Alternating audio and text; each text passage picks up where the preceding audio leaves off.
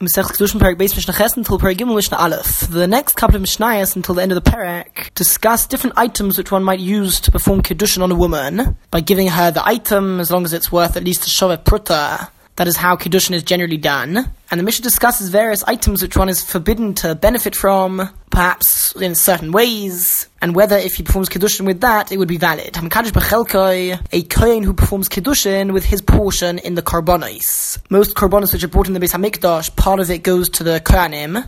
Ben Kochi Kochim, whether it be Karbonos which have a higher level of sanctity and holiness, for example, the Korban Chatos, these Karbonos are entirely given to the Kohen. Apart from the parts which are burnt on the Mizbeach, the Kohanim receive all of the meat of these Karbonos. Ben Kochim Kalim, or whether it be Karbonos which have a lower level of holiness and sanctity, for example, a Korban Shalomim, and these Karbonos are given mostly to the owners who are bringing the Korban, for them to eat. However, there are certain parts of the Korban which are given to the Kohanim as well, so once the Kohen has received part of the Korban for him to eat, Eino Mekudeshes, if he uses that for Kiddushin, then the woman would not be considered Mekudeshes because the Kiddushin is invalid. The reason being that the Karbonos are not considered to be belonging to the Kohanim. The Karbonos belong to, as it were, Hashem. It is not in the monetary possession of the Kohanim, except that the Torah said that they have the right to eat it. So when they eat it, it's considered to be that they sort of own the Karbonos regarding eating it. But regarding all other uses and benefits, it is not considered to be theirs, and therefore the Kiddushin will be invalid because they haven't given over something which belongs fully to them. And regarding this use, it's not considered to be theirs at all. And for the Kiddushin to be valid, one has to transfer the ownership of that item from himself to the woman. But Ma'aser Sheni, what happens if somebody gives Ma'aser Sheni to the woman? Ma'aser Sheni is one of the tithes, a tenth of one's produce, which a farmer needs to separate. And although most tithes are given either to the Kohanim or the Leviim or poor people, Ma'aser Sheni is unique in that one separates a tenth of his produce, and he separates it for himself. But that produce gains holiness, and it must be eaten within Yerushalayim. So according to the first opinion in the Mishnah, Ben Shoigeg Ben Mezid, whether he did Kiddushin using Ma'aser Sheni by mistake, meaning either he or she didn't realize it was Ma'aser Sheni, or whether it was intentional, Lo Kiddush, he has not performed Kiddushin, it's considered to be an invalid Kiddushin. Divrei Reb Meir, that is the opinion of Reb Meir. Reason being that according to Reb Meir, Ma'aser Sheni is considered to be Momen Govoya. It's considered to be, as it were, the possession of Hashem. It is not considered to be the owner's possession anymore, just like Karbonos for Kohanim. And therefore, just like if one did Kiddushin using Karbonos, it wouldn't be valid, so too Ma'aser Sheni. On the other hand, Rabbi Yehuda says, B'shoigeg, if he did the Kiddushin using Ma'aser Sheni unintentionally, and this actually means that he knew it was Ma'aser Sheni, but the woman receiving the Kiddushin did not realize that it was Ma'aser Sheni. And we're talking about a situation where he did the Kiddushin outside of Yerushalayim. In that case, Lo Kiddush, she has not done a valid Kiddushin, since when she received it, she didn't realize that she needed to eat it within Yerushalayim. And it's assumed that there's a very likely chance that had she realized that she could only eat this in Yerushalayim, and she has to bring it up to there, then she wouldn't have received it as Kiddushin. She wouldn't have accepted it, and therefore it's considered to be a Mekach Ta'us. She acquired that item based on misinformation. She lacked an important piece of information, that she had to take it up to Yerushalayim, and therefore the Kiddushin would be invalid. B'mezid. However, if it was done intentionally, meaning that she did realize that it was Ma'aser Sheni, then Kiddush, the Kiddushin is valid, because according to Rabbi Yehuda, Ma'aser Sheni is not considered to be Momen Govoya, as it were Hashem's property, but rather it's called Momen Hedyot. It's in the possession of the regular person who owns it. And therefore, since he owns it properly, he can transfer the ownership over to the woman, and the Kiddushin would be valid. Uva Hekdosh, what happens if somebody uses an item belonging to the Beis HaMikdash, and he transfers the ownership of that item to the woman?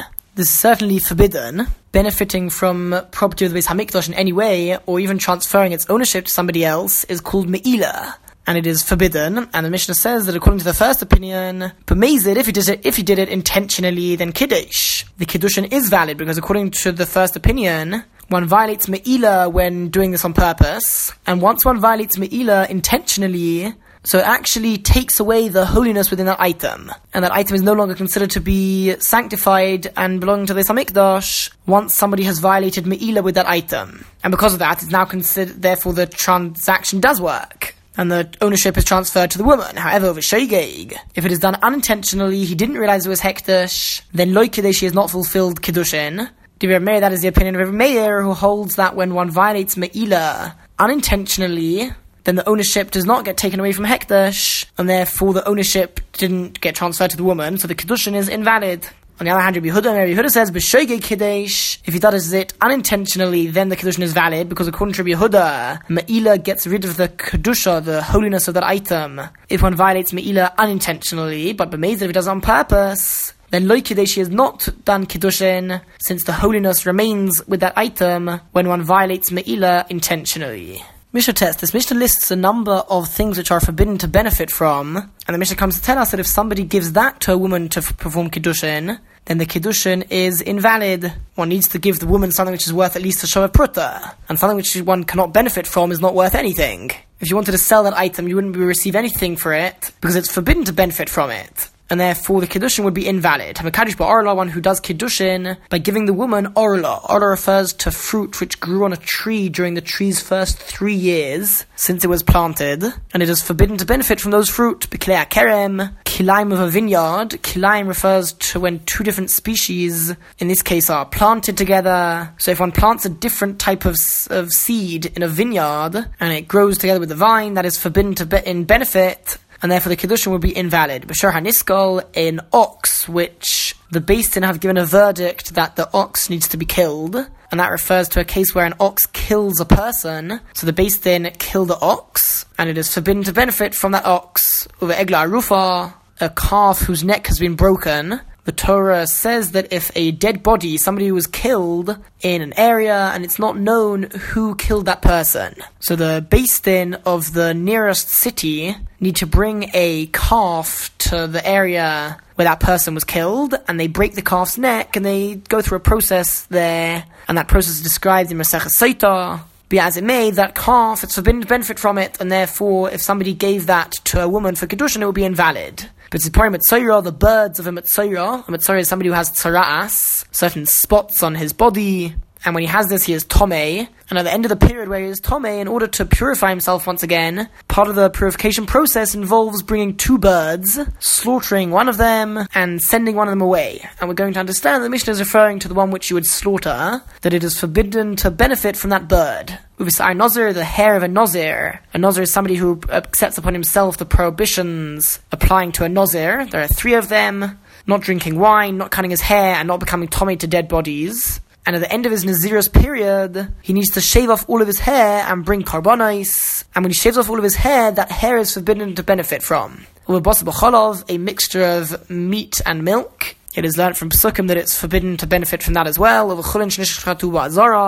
An animal which has not been sanctified and is slaughtered inside the courtyard of the Beis HaMikdash. That's a prohibition, and once that has been done, it's forbidden to benefit from that meat, from that animal. In all of these cases, says the Mishnah, in Mekudeshes, she would not be Mekudeshes, the Kiddushin is invalid, because she has not received anything which is worth something. However, says the Mishnah, Mechoron, what happens if somebody sold one of these items above, and with the money which he got for those items, of course it was forbidden to sell it, because he's benefiting from it. However, once it has been sold, the halacha is, with all of the things listed here, that the money which he receives in return for it, he is allowed to benefit from. There are a couple of things which are forbidden to benefit from. For example, avodah zarah, idolatry. If somebody sold an idol and received money in return, it would be forbidden to even benefit from the money. However, the things which are listed in our Mishnah, it is permitted to benefit from the money which he receives in return for these things, and therefore if he gave the money, the Kiddush B'Meyen, he did Kiddushin with the woman using that money, then Mekudeshes, she would be Mekudeshes. The Kiddushin is valid because it is permitted to benefit from that money. Mishnah Yod HaMakadosh, by Truma, one who performs Kiddushin by giving a woman Truma. Truma is the gift, the tithe, which is given to Kohanim, and that is considered to belong to the Kohanim. It's not like Korbanos, but this actually belongs to the Kohanim themselves, and it is their property. Uva Maisras, or with other tithes, such as Maisarishan, which goes to the Levi, Uva Matonos, or other gifts, this refers to the parts of Korbanos, which are given to Kohen. Since all of these things belong to the Kohen or the Levi, so it would be valid Kiddushin. Uva Mechatos, or the water which is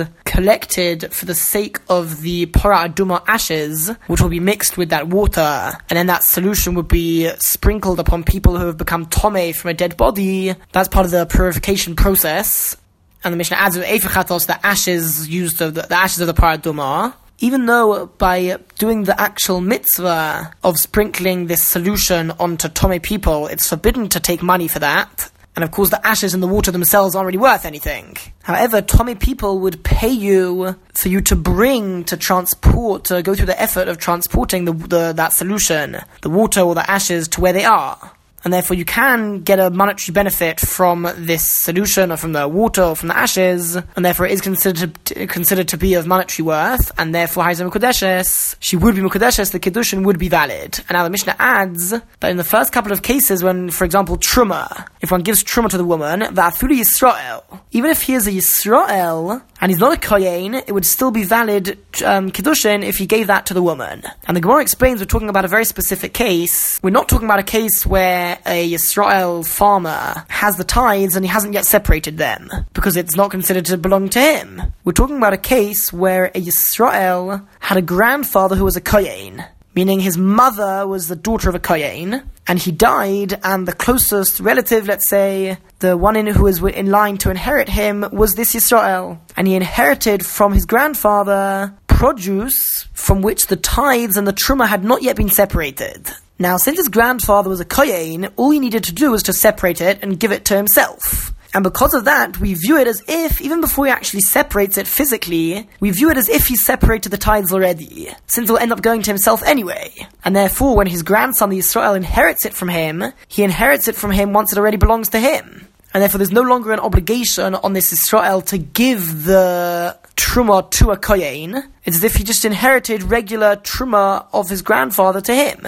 Now, of course, he can't eat it because it's considered truma, but he hasn't got a mitzvah of giving it to a Kohen. It's as if his grandfather had already given it to himself, so it already got to a Kohen, and now it's in the property of the Yisrael. Of course, he can't eat it, so he would have to sell it or something, but it's worth money, and therefore the Kiddushin would be valid. Paragonish Aleph, we learned already earlier on in the Masechta that one is able to perform Kiddushin by sending a messenger to do it for him. Now what happens if one who says to his friend, go out and perform Kiddushin on my behalf to a particular woman. And this messenger went, he went and performed Kiddushin on this woman for himself. He didn't tell her that he was supposed to be a messenger on behalf of the other person. He just went to that exact woman and said that I'm performing Kiddushin on you for me. Says the Mishnah, Mekudeshes, the Kiddushin is valid, why not? He intended to perform Kiddushin on her, she accepted the Kiddushin, she wanted to receive it, so it's considered to be valid. And the point of the Mishnah is to say that I might have thought that had she known that the other person had sent this person as a messenger to perform Kiddushin on his behalf, then she would never have received this Kiddushin from this person. And therefore it's based on a misinformation. So it might be a mekach tos, it might be an invalid transaction, an invalid Kiddushin. So the Mishnah says that no, at the end of the day she did want to receive the Kiddushin from this man, and so the Kiddushin would be valid. Similarly, one who says to a woman,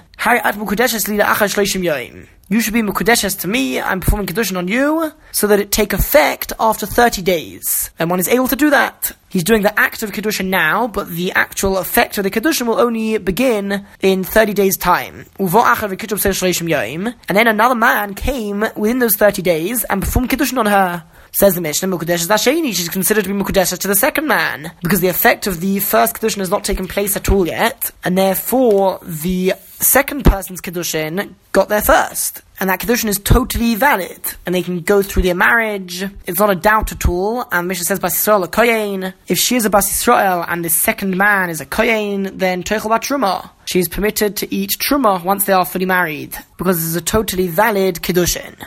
Now, what happens if somebody does Kiddushin on a woman and he says that I am performing Kiddushin on you me'achshav, from now, ul'achar shleishim yoim, and after 30 days? So it's not quite clear what he means. It could mean that originally when he did the Kiddushin, he wanted to perform Kiddushin now. But then he changed his mind straight away and he said that actually I want to perform Kiddushin after 30 days. And he's able to do that as long as within a couple of seconds, he changes his mind. He's able to do so and the Kiddushin would take effect only after 30 days. On the other hand, it could be that he didn't change his mind, but he's making a condition. He's saying that I'm performing Kiddushin now, but I'm making a condition that I'll still be alive in 30 days' time, and in 30 days' time, it should take effect retroactively from now, as long as we're still both around in 30 days' time. And in that case, indeed, it would after 30 days, it would retroactively begin from now. Now, after he performed this Kiddushin, uvo acher, another man came, the Kitchub Shleishim Yoim, and performed regular Kiddushin on her within those 30 days. Says the Mishnah, Mekudeshes ve'en Mekudeshes. She's considered in a state of doubt of whether the second Kiddushin was valid or not.